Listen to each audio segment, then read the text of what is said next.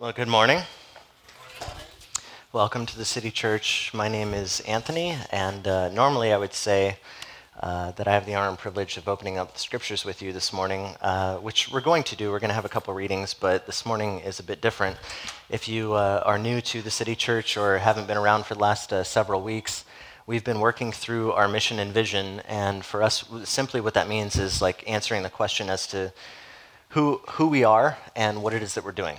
And so for the last 6 weeks, we've been working through this. And our mission statement is really simple. It's kind of threefold. The first is revealing Christ, then reconciling people, then renewing our city.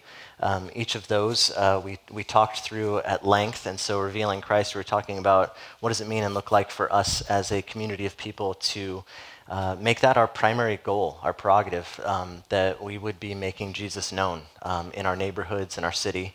And so what does that actually look like? And then reconciling people, tearing down walls, whether it's with individuals and helping to embrace the ideas of forgiveness and reconciliation amongst individuals, but also even within communities or groups of people. And then renewing our city, what does it mean and look like for us to bring shalom into this place? And by shalom, we mean peace in the grand sense of the Hebrew term, which is to bring goodness, bring beauty.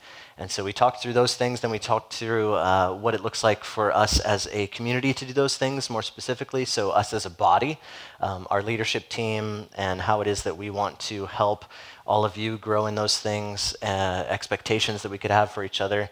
Then Sunday service, what's this really all about? Why are we doing this? And then last week we talked through why gospel communities and how significant those are and what really those are really all about. Today what we would like to do is something a bit different. So we've done this a number of times in the past. Many of you, maybe if you're new to our church, you haven't seen this happen in the past, but maybe a year ago and then also a year before that, so maybe every year or so, we've done these sort of Q&R things, and what they are, question and response. So a number of years ago, we actually walked through 1 Corinthians, and 1 Corinthians, if you've read through 1 Corinthians, raises a ton of questions that we didn't answer right out the gate as we were preaching through the book, but instead approached it broadly and instead had myself and the other elders kind of dig into the details of some of the difficult passages in 1 Corinthians. And so what we did was, what we're doing today, is we had sort of an MC, the other elders, and dig through some of the questions that are raised throughout that letter, and we just kind of talked through them. So the MC would kind of raise the question, we would dig through it deeply, and then we would ask if anybody wants us to elaborate a little bit more. And if you wanted to raise your hand and say, elaborate a little bit more, or what do you mean by that, or something along those lines, the MC would say, hey, call on you, and let you ask that question. They'd reiterate it in the mic, and then the leadership team would address it. We did this also with the Sermon on the Mount, which we did about a year and a half ago, because again, you can't get into all the nuts and bolts of like how it looks to actually follow Jesus through the Sermon on the Mount. Well, you can, but what it means today is a bit different. So we kind of, we did big overarching ideas and principles throughout those series, and then decided to like embrace the communal aspect of how to actually play those things out practically here on a Sunday through this kind of Q&R thing. We figured it would be a good idea for us to do this through this series too. We've been doing this Mission and Vision series where we've been talking through these things about what it means to follow Jesus for us.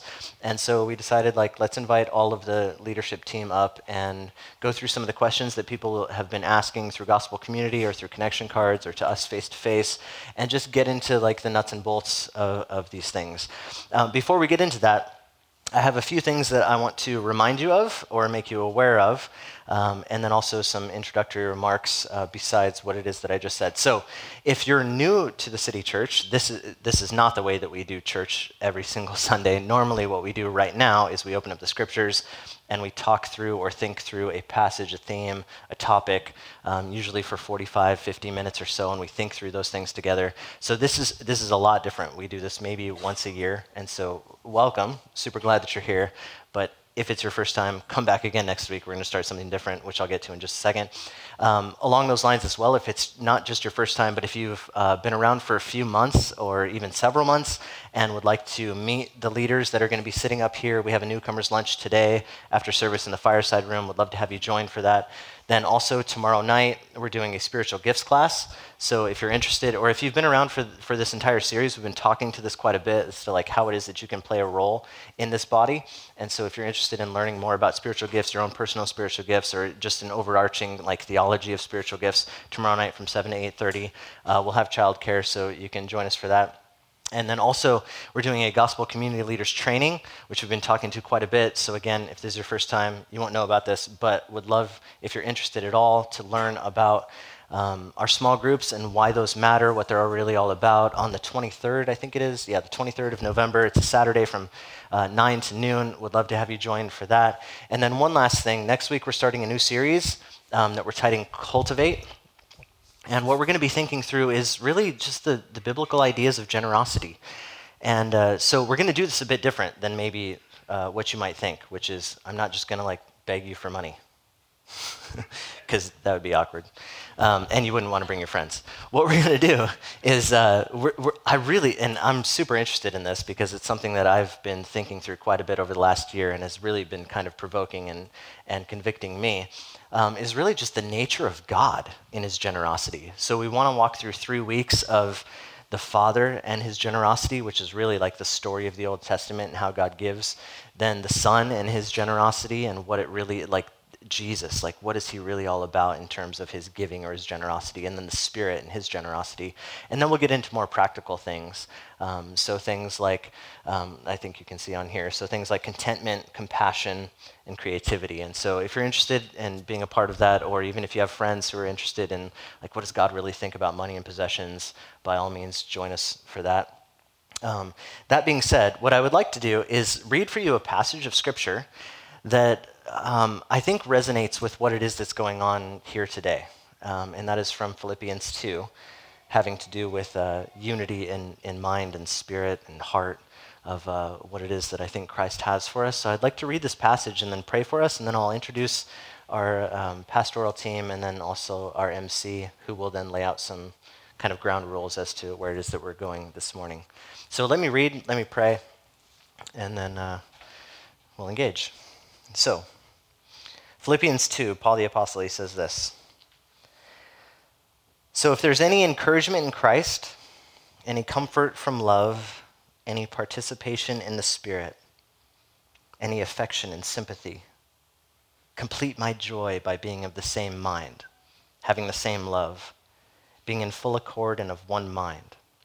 Do nothing from selfish ambition or conceit, but in humility count others more significant than yourselves. Let each of you look not only to his own interests, but also to the interests of others. And so have this mind among yourselves, which is yours in Christ Jesus, who though he was in the form of God, did not count equality with God a thing to be grasped, but he emptied himself by taking the form of a servant, being born in the likeness of men. And being found in human form, he humbled himself by becoming obedient to the point of death, even death on a cross. Therefore God has highly exalted him and bestowed on him the name that is above every name, so that at the name of Jesus every knee should bow in heaven and on earth and under the earth, and every tongue confess that Jesus Christ is Lord, to the glory of God the Father. Let's pray. Father, we're grateful for the time that you give to us, and we can gather together and sing, gather together and pray, gather together and look through your scriptures and think through what it means and looks like for us as individuals and as a community to follow after you.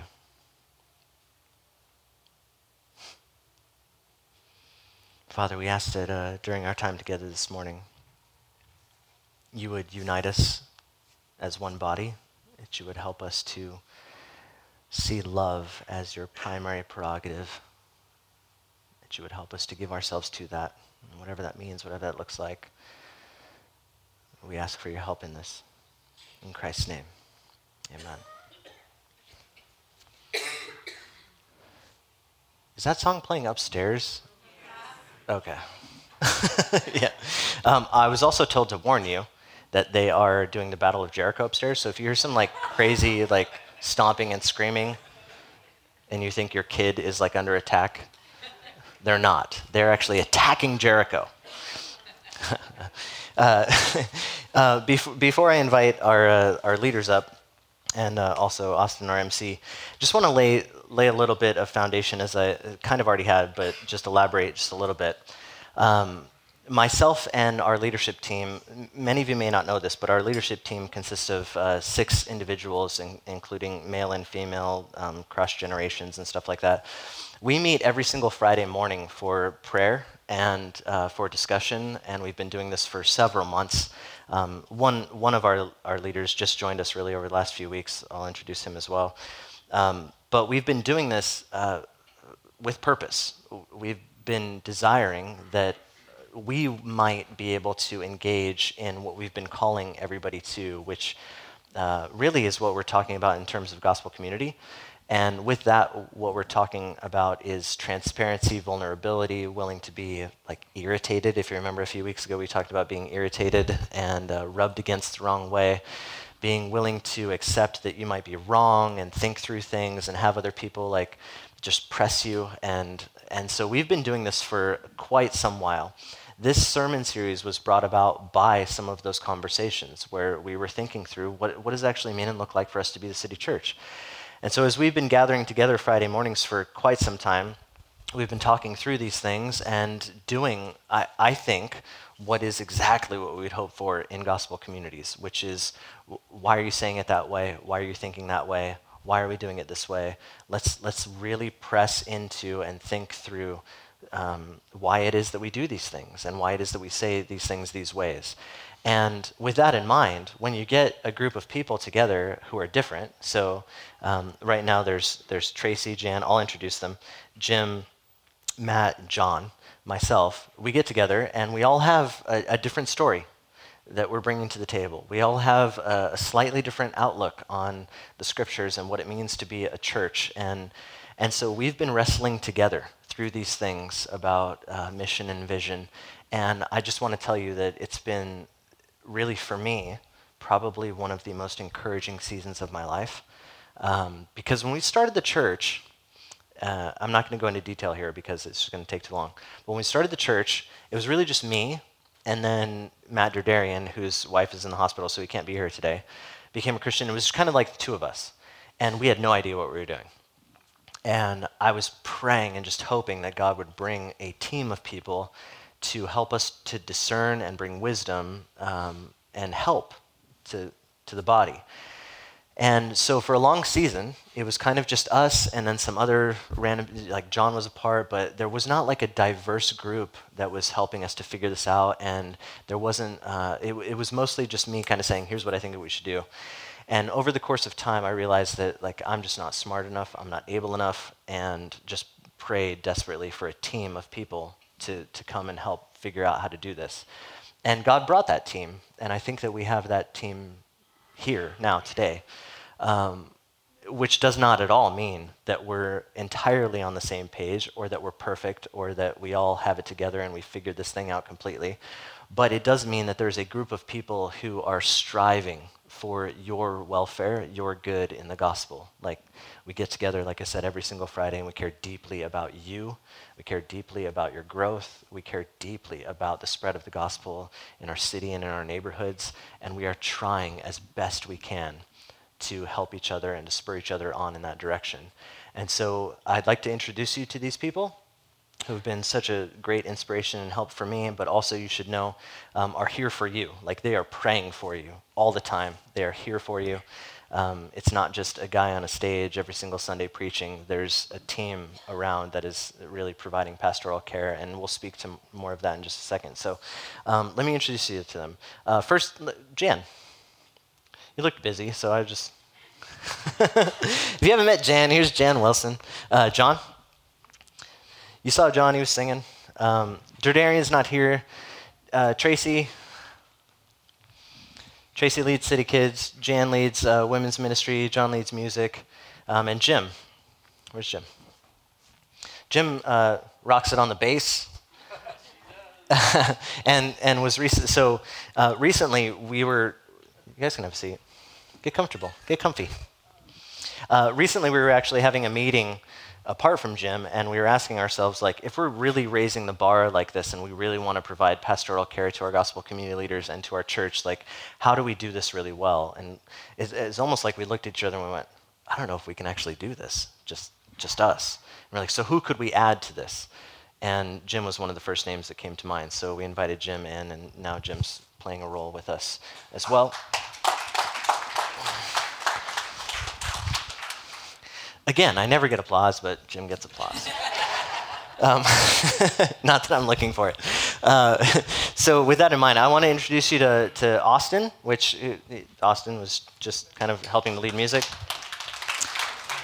And what Austin's going to do is we've come up with, out of the questions that have arisen.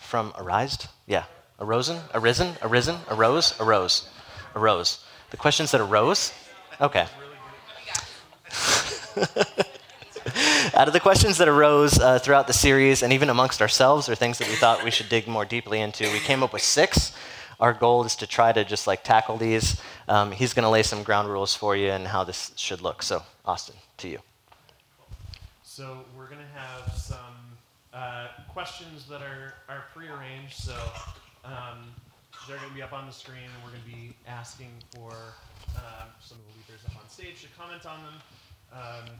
But we also want some participation from you guys. So if there's something that you want to hear a little bit more about, something that sounds confusing, we welcome more questions about that. And I'll call on you guys, and I'll try and repeat it into the mic so that for those who want to watch later, because we record these things, they'll be able to do that with it going through the speakers.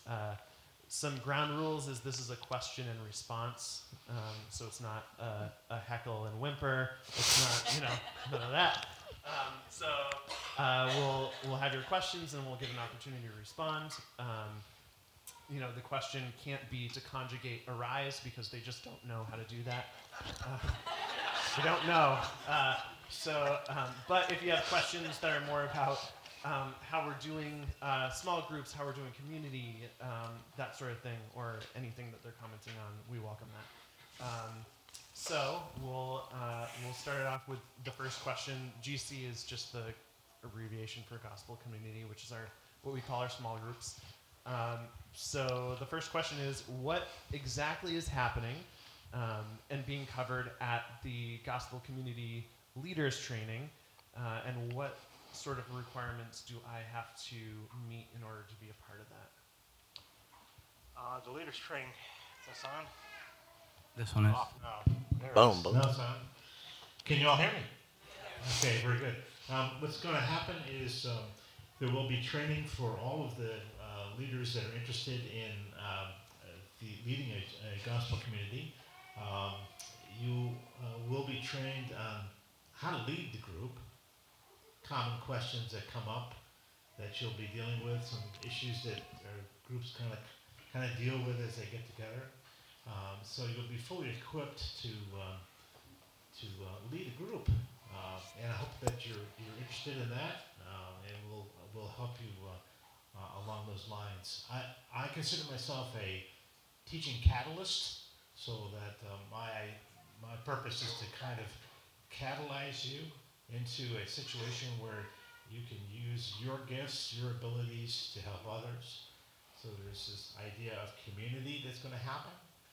There's teaching that's going to go on in the group, and there'll be as well as it'll align to the 3 vision statements that we have. That is to reveal Christ, to build, to reconcile relationships, and to restore the city. I just want to add to that also that we are, the requirements is really that you are coming to that day with a hope to have a deep desire to have intentional relationships in that leadership, and that we're going to we've already set expectations for ourselves, and we want you to know what our expectations are as well. So during that, we're going to go over the basics, as Jim said, and then we're just going to dive a little bit deeper into the relational aspect of it. I also think that it's if you are interested at any point in time in leading a GC group to come, because the information is good anyways. So if this round you're not interested in leading, but you're thinking it's something that might be for you in the future, I would definitely recommend coming, because there's just a lot of ways that we can gather around, and there's a lot of tips for interacting with people. And if you're already doing it, you can learn something. If you're not doing it, you can learn something. And the hope with the gospel communities is that it's not just this one group that comes together. It's hopefully that we're expanding. So we're raising up leaders within the gospel communities, and those gospel communities, they break apart and start more and more. So. Yeah, so there's no requirements to be a part of the meeting. If you're interested at all in just learning more about the vision and mission of gospel communities, we'd love to have you be a part. We're going to be walking through a handbook that we've put together, which lays out more explicitly the purpose of gospel communities, and then also what the role of a gospel community leader is. So we're going to walk through those things, and then, like Jim said, some helps, some tools. Like if you're interested in ever leading one, how it is that you can do that, and then also maybe some common issues that are faced within gospel community, which I think Jim wants to handle, right? All the common issues that are faced in small groups. Yeah. Oh, yeah. Because there's none. It's all hunky-dory. That's right. But everybody's welcome. Just let us know if you want to be a part. It doesn't mean like you're signing on a line and you're going to lead a gospel community, within the next 2 months or 6 months or something. But if you want to be a part just to learn more, by all means, come hang with us. So the second question is, what exactly is the role of a gospel community leader, and how are they to help their gospel community reveal Christ, reconcile people, and renew their city? Sounds very familiar, practically speaking. Should I call on someone? So to be open with you all, we've been wrestling through the language of a gospel community leader for quite some time, and what exactly their role is. If you were a part of the City Church a number of years ago, we had this handbook, and the language that we used was that the gospel community leader was the effective pastor of that group. And that sounds really crazy. It sounds like really high bar, or like if you're going to lead a gospel community, then you need to be sort of ordained as a pastor.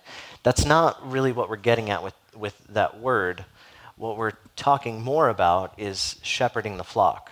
So as a gospel community leader, our hope would be that you see the group of people that you're a part of in such a way that they are a small flock that God has given you to shepherd, which means to equip, to encourage, to provoke, to, as you're reading scripture, convict, all of those sorts of things, pray together, spiritual disciplines together, all of that. And so our hope would be that a gospel community leader would see that what they're doing is essentially like really hands-on effective ministry with those people, helping them to see their gifts, understand their gifts, use those gifts, which is a pretty high calling. Throughout the years, that was kind of our description beforehand, and now we're getting back to it. But throughout the years, it kind of changed into, we're really just looking for people to facilitate conversation. And the church grew to a place where, like, that's all we needed. We need people to host. We need people to facilitate conversation. And what we realized over, 2 years, 3 years, was that we weren't really effectively shepherding people. A lot of people were getting together and having meals and having conversation, but our leadership team became less aware of what was really happening in the body, because the high calling of a gospel community leader got sort of diminished to just facilitating conversation. So we're looking back at, and John can speak to this too, we're looking back at what's happened over the last 3 years and seeing that, like, we as the pastoral team, which doesn't include everybody here because they just joined, so don't throw them under the bus. But me and John and Matt, we're looking back and we're realizing that we probably didn't help a lot of people to the degree that we could have by equipping the leaders and calling them to a higher role. And so now what we really want to focus our attention on is that.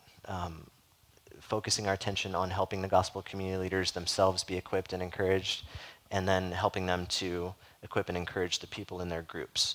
So we're going to put a lot more emphasis on that. So we're raising the bar for GC leaders, but we're also raising the bar for ourselves. We really want to invest in those leaders because we see that as really necessary. And so that's part of the GC leader role, is kind of effective pastoral ministry, which doesn't, like, again, don't take pastoral and think to yourself like, that is so crazy huge, I could never do it. Shepherding is, I mean, if you have kids, you're a shepherd, right? If you have a wife or a husband, like, in a sense, you're a shepherd. Like, whoever you have influence over, you're shepherding in some way. So we're just asking for you to maybe acknowledge that you might have the opportunity or the gifting to shepherd another small group of people. So that's kind of the role of GC. I'd like to jump in at this point.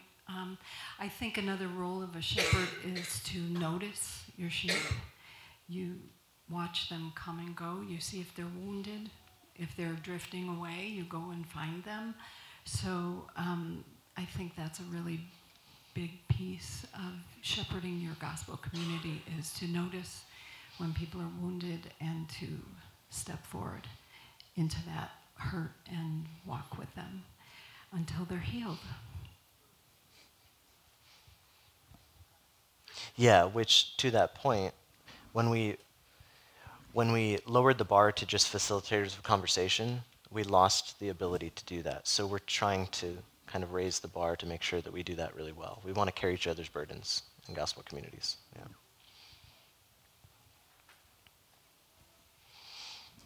And just so we address all the parts of the question, how does that fit into the renew the city aspect? Like, how does that come in? What's the vision there? Yeah, question 6 is very similar, so I don't mind speaking to both. And if you guys want to chime in, by all means. So our hope would be that we would be providing tools for gospel community leaders to be able to help their community engage in personal spiritual disciplines, and then do those together as they meet weekly. And then with those personal spiritual disciplines would be like scripture reading, prayer, but then also communal disciplines such as service, or even your own personal service or hospitality. And so ideally what would be happening is we would be, as a team, coming alongside those gospel community leaders to help them to do those things in their gospel community as well, right? So we would be sort of the, I hate to bring pyramid schemes into this, but but since, I don't know, Christian pyramid scheme seems to be a thing. We're kind of, well, our hope and goal is that for us, as sort of in a sense a gospel community, would be helping the gospel community leaders to become the shepherds that God would like them to be. And so spurring them on to then help their gospel community sort of do the same thing. So with personal spiritual disciplines, with us within a group, we've held, like, we're trying to raise the bar and expectations with each other, as we mentioned a number of weeks ago, about scripture reading, prayer, service, where we all want to hold each other accountable because we all want to raise that bar in our own lives. And then we're doing the same thing with gospel community leaders who are doing the same thing with the people within their group. So when it comes to this kind of threefold mission statement, ideally what would be happening is we would be helping the gospel community leader to make those things happen within their gospel community. We'd be here for them, be praying for them, be consistent. Yeah, this relates to question 3 as well. What are we going to be doing for the gospel community leaders? We don't want you to think that you're out there all by yourself. This church does not believe in the Lone Ranger Christ follower. The Lone Ranger is dead. Okay, we need each other. And so what we would do is meet at least once a month with all the Christ community leaders to talk about their own lives, the things that they're struggling with, the things that are going on perhaps in their group that might have questions about, and just how the well-being of their lives are going, so that we can help, encourage, maybe exhort, and hold accountable to what our vision and purpose is. And we do that once a month. It doesn't mean that it would only happen at that time. There would be personal phone calls as well if we miss you and you're kind of out of the loop a little bit, we'll reach out, find out how you're doing, where you are, the kind of things that we can do to help you. There'll be seminars. I like to call them labs.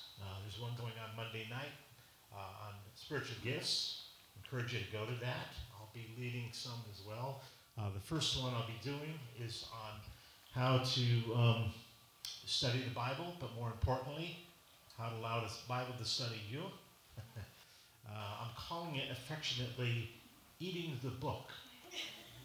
And hopefully in that seminar you're going to learn how to see what it says, understand what it means, and know how it works in your life. Each one of those steps are extremely important as you move through and as you read the scriptures on your own and study them on your own to understand what it says and what it means and how does it work for me. There'll be others as well. Yeah, and that's something that we want to open to everybody. So if you want to lead a gospel community and you're like part of the reason that you are maybe hesitant is just a lack of confidence in the scriptures or something, definitely join the class. But even if you don't want to lead a gospel community, we want to just start providing more classes to help people understand the scriptures as well as like other topics of theology and so forth. So that's on our radar of things that we would like to do on a regular basis. Jeremiah 15:16, your words are found and I ate them. Your words became to me a joy and the delight of my heart, for I am called by your name, O Lord God of hosts.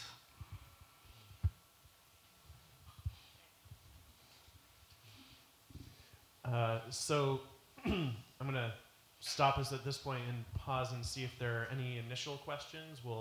You can ask questions about these two at any point, but does anyone have any questions so far? Yeah.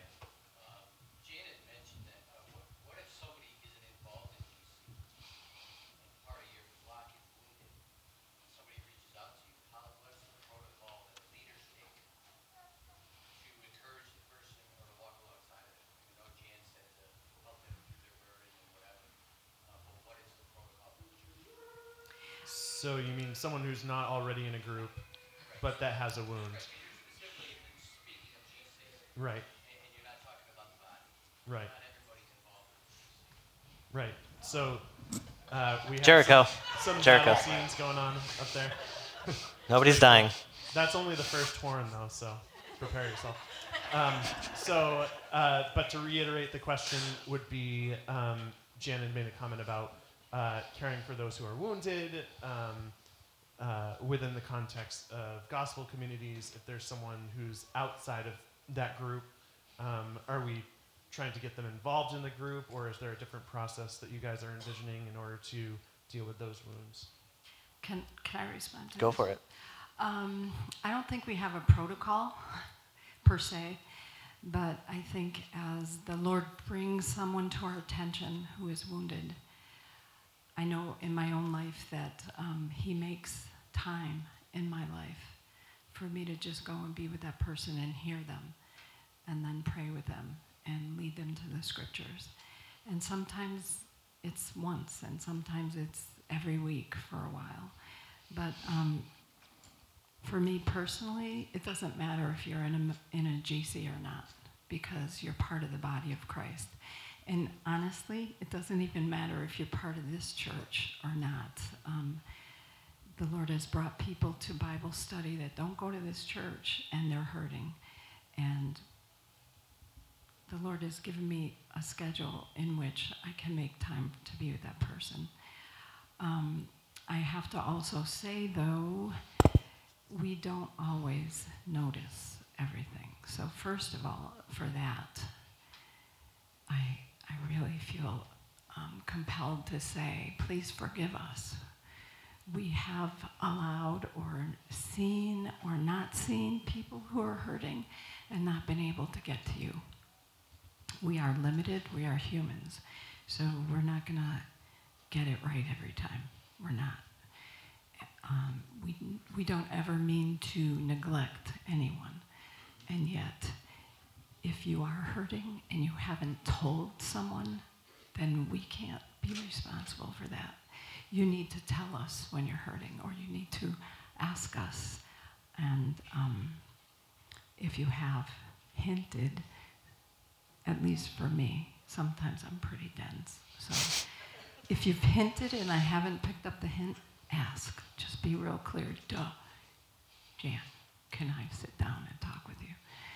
But I want to say, as a team, I think that we are moving into a place of deeper commitment to that kind of ministry. That we've seen that just having a group doesn't always meet the need, and we need to find other ways. So GC is one way, but it's not the only way. I'll just to add too that the parable of the Good Samaritan, the point of the parable is that if you see a need and you're able to meet that need, then you're the neighbor. If you look at all in the parable, it's the leaders and the spiritual leaders that walk by them for one reason or another. I hope that we don't present that, we don't do it that way. But hey, we can't see every need. We can't cover every need. We don't know every need. But you and the people that you interact with and the people that you see that are hurting, if you're there and you see the need and you're able to meet that need, then you are that person's neighbor to help them. Yeah, and if you're not, between the five of us plus Derderian, like we know 95% of the people in the church. So let one of us know, and we can ask around. And I just want to add from my own personal experience that can be really uncomfortable to do.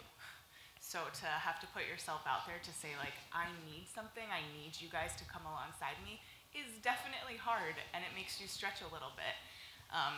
And I have been there. I have sat there in my misery and have allowed it to happen and not reached out. And then I realized that I had this community and that I could reach out and say, someone help me, come alongside me. And I really feel that we're at this intentional point in this church to be united, and that God is calling us to be intentional in our relationships. So I encourage you, like, just to pull someone aside. And it doesn't need to be one of us. Like, we are here for you, absolutely, but there are people in this church across the board that care for you. Does that answer your question? Anyone else with a question at this point that we could address? Yeah. Is renewing the city have a missional intent? Can you speak to that, please? So the question of renewing the city, does that have a missional intent? Yeah. So that's actually question 6 that I don't think the slide was up there, but how do you see gospel communities and worship fulfilling our mission as a church to do these things? Your question was gospel communities with missional intent? Yeah. So, yeah, I don't mind skipping ahead just because we're already there. But when we get there, if somebody wants to ask a furthering question, they can. So our hope within gospel communities is not just themselves growing in Christ, but themselves in growing in Christ will produce fruit outside of their own gospel community, which would, so like twofold. First would be that they would see themselves as a community that's hospitable to those outside of them. So if you have neighbors, friends, coworkers, whatever, the gospel community shouldn't be limited to just followers of Jesus. But if you can invite people to that community so that you can have conversations together, that might be more of a safe place for those who aren't yet followers. We would, like, ideally, in our gospel community handbook, we even lay out like how we hope that we would make this a space safe for those even not yet followers of Jesus to come and have dinner with those who are followers of Jesus. But then also service. So I mentioned last week, one of the things that we have historically not been super good at is providing opportunity for community service. Or in the past, what we've done is like big, huge church events. So we've done block parties and like costume parties and stuff like that, which we anticipate still doing and would love to keep doing.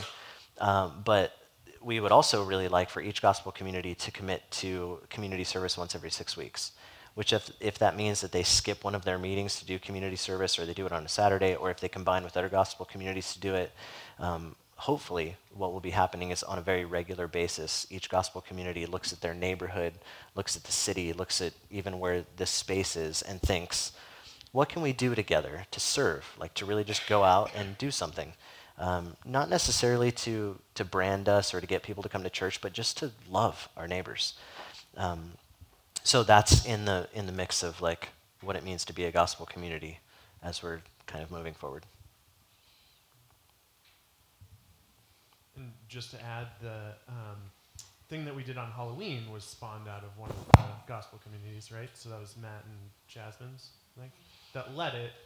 There were a lot more people that served, but it is just a good example of how a gospel community got an idea and they presented it to the wider church so that, you know, it's less top down. It's less, you know, Anthony decides we're going to do this thing and then we do this thing. It's like, you know, what does everyone see what a good idea to do is, because not everyone sees, or Anthony's not able to see all the needs, but we are able to see most of the needs because we are us, if that makes sense.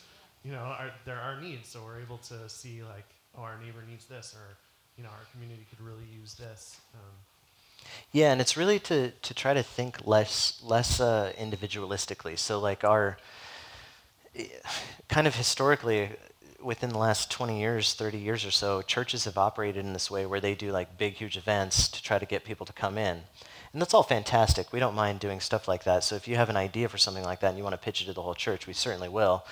But we see it as being more effective if we could pitch to the gospel community leaders and get them all to get their gospel communities involved, right? So if they all go, hey, yes, there's an opportunity to serve, let's do this block party together, then they all jump in. If a single gospel community wants to do something for a neighbor, then they're more than welcome to do that. So a couple of years ago, for instance, instead of doing our big block party that we have done in the past, we decided to fund every single gospel community doing their own little block party in their neighborhood. And what's interesting is like you don't get a whole bunch of people coming to church because of that, but you do get a whole bunch of neighbors knowing your name and getting to know you, and that's a beautiful thing. So how do we do both and?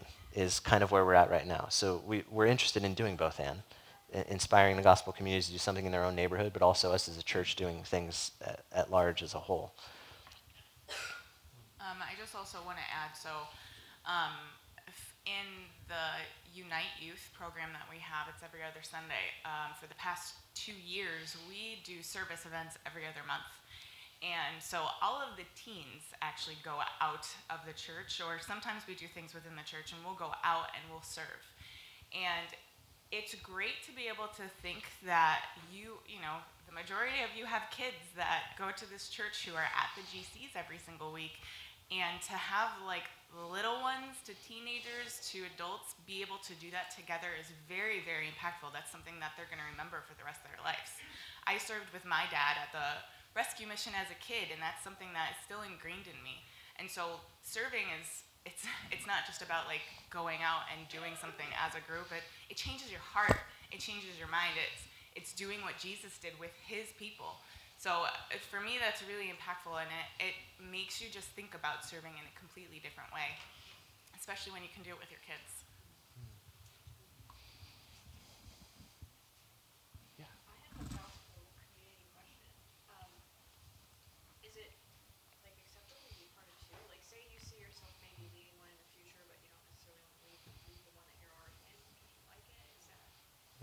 So Yeah. You want to go to the next slide? It's question 5. yeah. So you're on the right track. You're on the right track. No. You asked, So to just you asked a repeat question that we already had. To repeat the question, it was about being a part of more than one gospel community. Is that permissible? What's the deal with that? So. I don't know, Danny. You guys I get to speak. Sure. I'm kidding. I mean, you sing I got every a lot of week. things to say. I just don't really, don't want to keep talking. Is it permissible to be part of 2? It's we would rather you not be part of 2. It's not that you can't be, but I think it's more helpful to put your focus into one and into being a part of one and taking on that role with this particular group of people, and not spreading yourself thin. And I understand the whole perspective of like being in one and then still wanting to be with those people, maybe. But ultimately, the goal of even that group is to break off and hopefully to keep expanding and get bigger. So if you're a part of two, it kind of like doesn't also allow somebody else to come into that group, because space is always an issue. So if you're staying in this group, whereas if you leave and are leading another one, somebody else could actually come in to that group and be a part of it, whereas you can actually start another group. And it just opens up more places for people to get involved into. So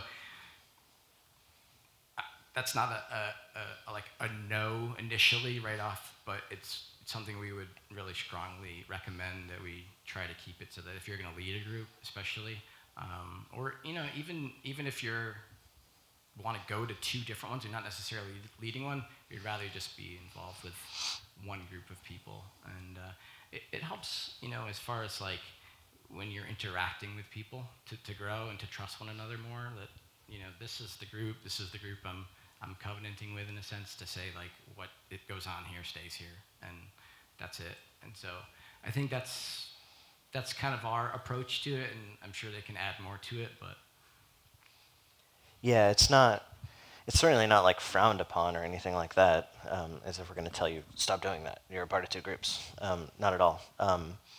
But I lead too, and I'll tell you, it's taxing, like to have that many people that you're trying to be in relationship with and help it grow in Christ. It's a lot of people. I mean, Jesus only had 12 and one of them left. So there's that.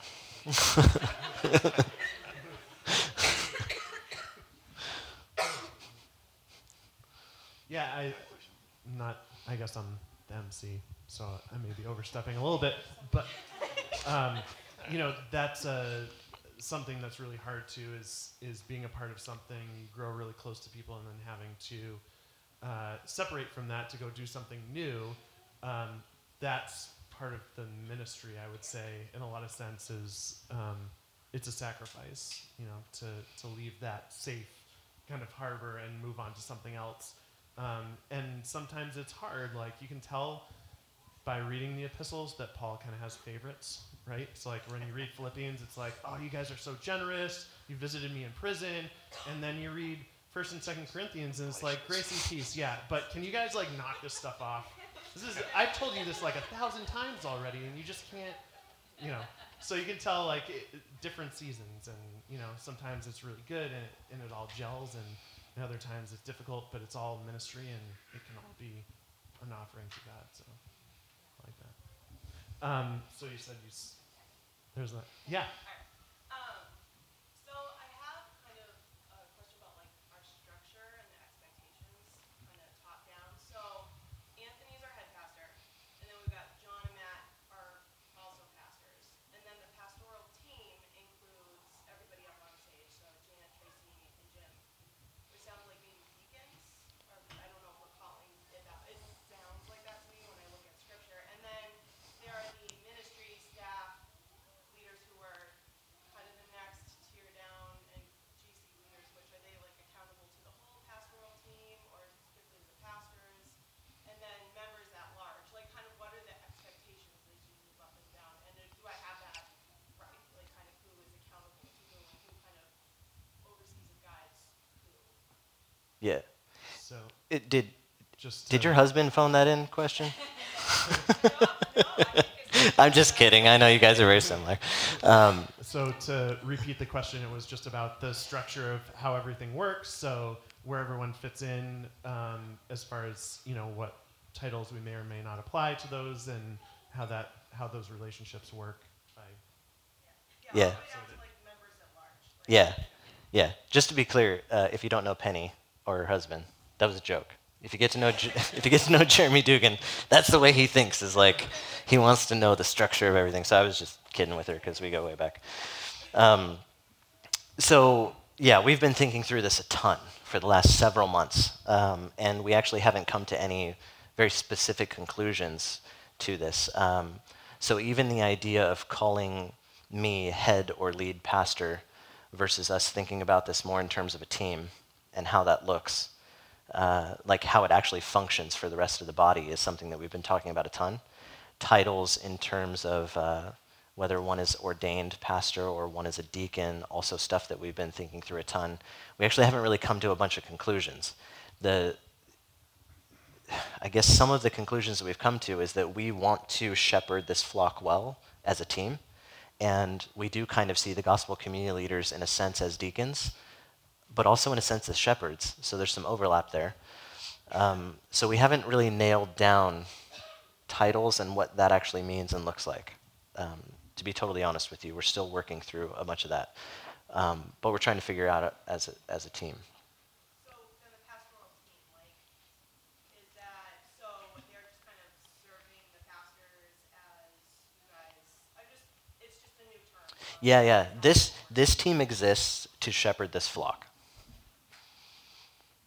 And one of the main things that we do is equip, encourage, recruit, train gospel community leaders. But then also whatever content is going forth in terms of preaching, teaching, like we exist to filter that as well. So those primary things we exist for. And are we cementing these like this? You said you're thinking about it. So just like, what's the process going to be? Like, is there going to be kind of a conclusion that we can all know what the expectations are and, just how that organization works in our church? Yeah, we'll let you know. Yeah, and really, we don't see that, like, we might not even figure this out on our own. So I mean, if you have some input to help us, or if anybody really has some input to help us, like this is actually kind of new territory for many of us. To lead an entire congregation as a team is not usually the way things work insofar as evangelical Christianity over the last 50 years in America. It's usually like a head pastor and he's kind of the CEO, and it's more of like a business model. That's not the way that we want to do things. So we're trying to figure out how that actually looks for us, even if I'm still the primary preacher-teacher, but yet we're still a part of a team, helping everybody to realize that there's a team that you can appeal to that is there for you, as opposed to just the guy who speaks or mostly on Sunday morning. So we're really still like wrestling through a bunch of that. Do any of you guys want to speak to that? I don't want to sound like I'm just, am I talking what we've been talking about? Okay.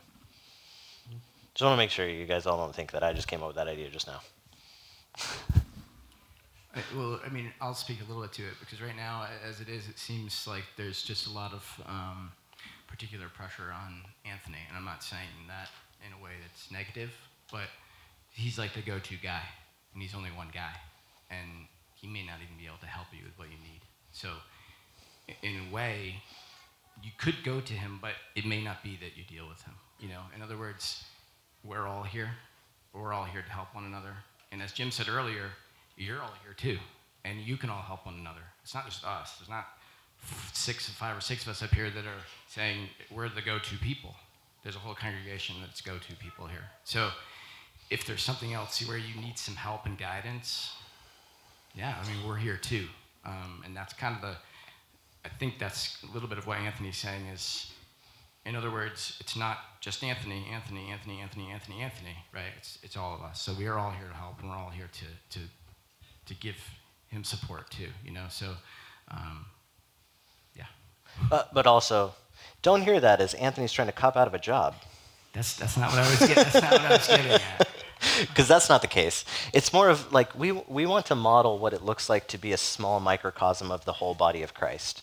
So we're recognizing that there's strengths and weaknesses amongst us, and we're trying to fill those gaps so that we can serve you better. So what that means is, like, with all due respect, you guys, Jan's a way better pastor than me.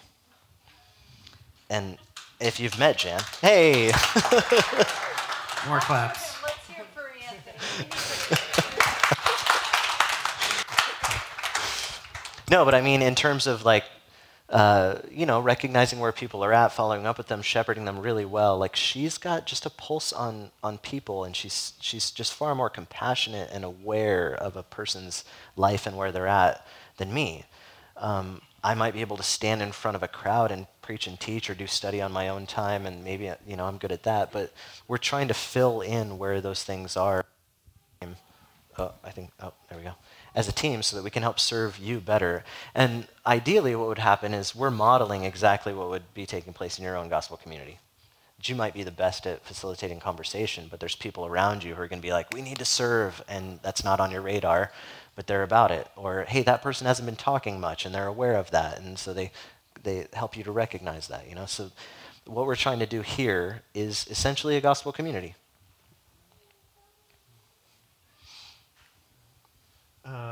So let's keep it moving on the written questions. Is there some kind of commitment to be a part of a gospel community, and if so, what does that entail? Your life. I'm just kidding. Totally kidding. Anybody can answer this. Any of you? Do you want to start, John? Sure.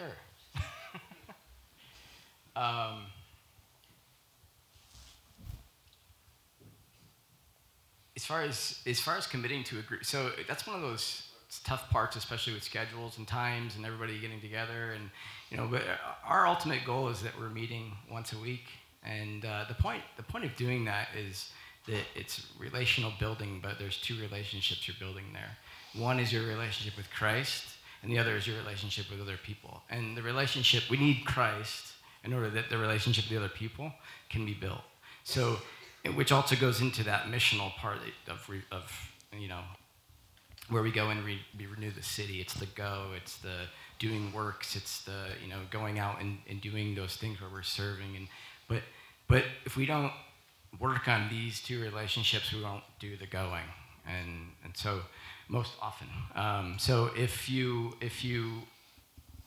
the commitment is that you would say, yeah, I'm going to commit to coming and meeting once a week. Obviously, if you're sick or something comes up, that you can't. But, it's our intention and your intention that we have this event, right? And I don't want to say event, but this meeting time where we can actually spur one another on to love and good works, right? And so when we do that, when we actually meet together, and again, we're saying this, and sometimes it doesn't really always work out quite like this when you get together. There's a lot of stuff that goes on within groups, and there's kids and all this other stuff, but that's the goal, right? And so when you commit to people, right, you're committing to say, I'm here for you, and I'm going to help you, and I'm going to help reveal Christ to you, right?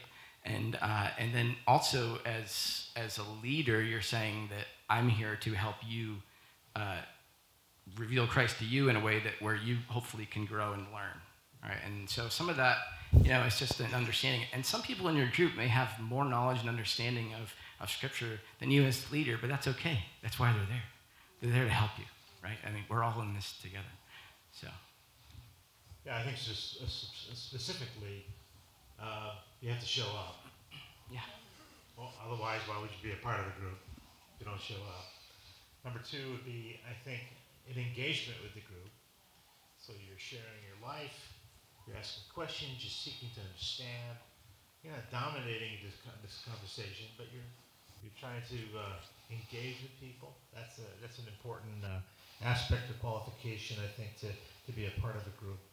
And you have a willingness to reach out to others in the community and around you, your neighbors, those kinds of things. That's the missional aspect of it. It's just not coming to a group, but it's also being a group or being the church and wherever you are and whatever community you're involved with. Yeah. So I think we're at 20 after, so if we want to get a few songs in, we'll have to cut it here. Yeah, if you have further questions, by all means, even if you've been around for a while, before the newcomers lunch starts, hit up any single one of us to ask us some more questions, or put it on a connection card and just give us your email. We'd be more than happy to connect with you and help you to think through what it means to be a part of this church. I'm going to let these guys go up on stage and introduce our opportunity to respond in worship. Can you just thank these people for being so...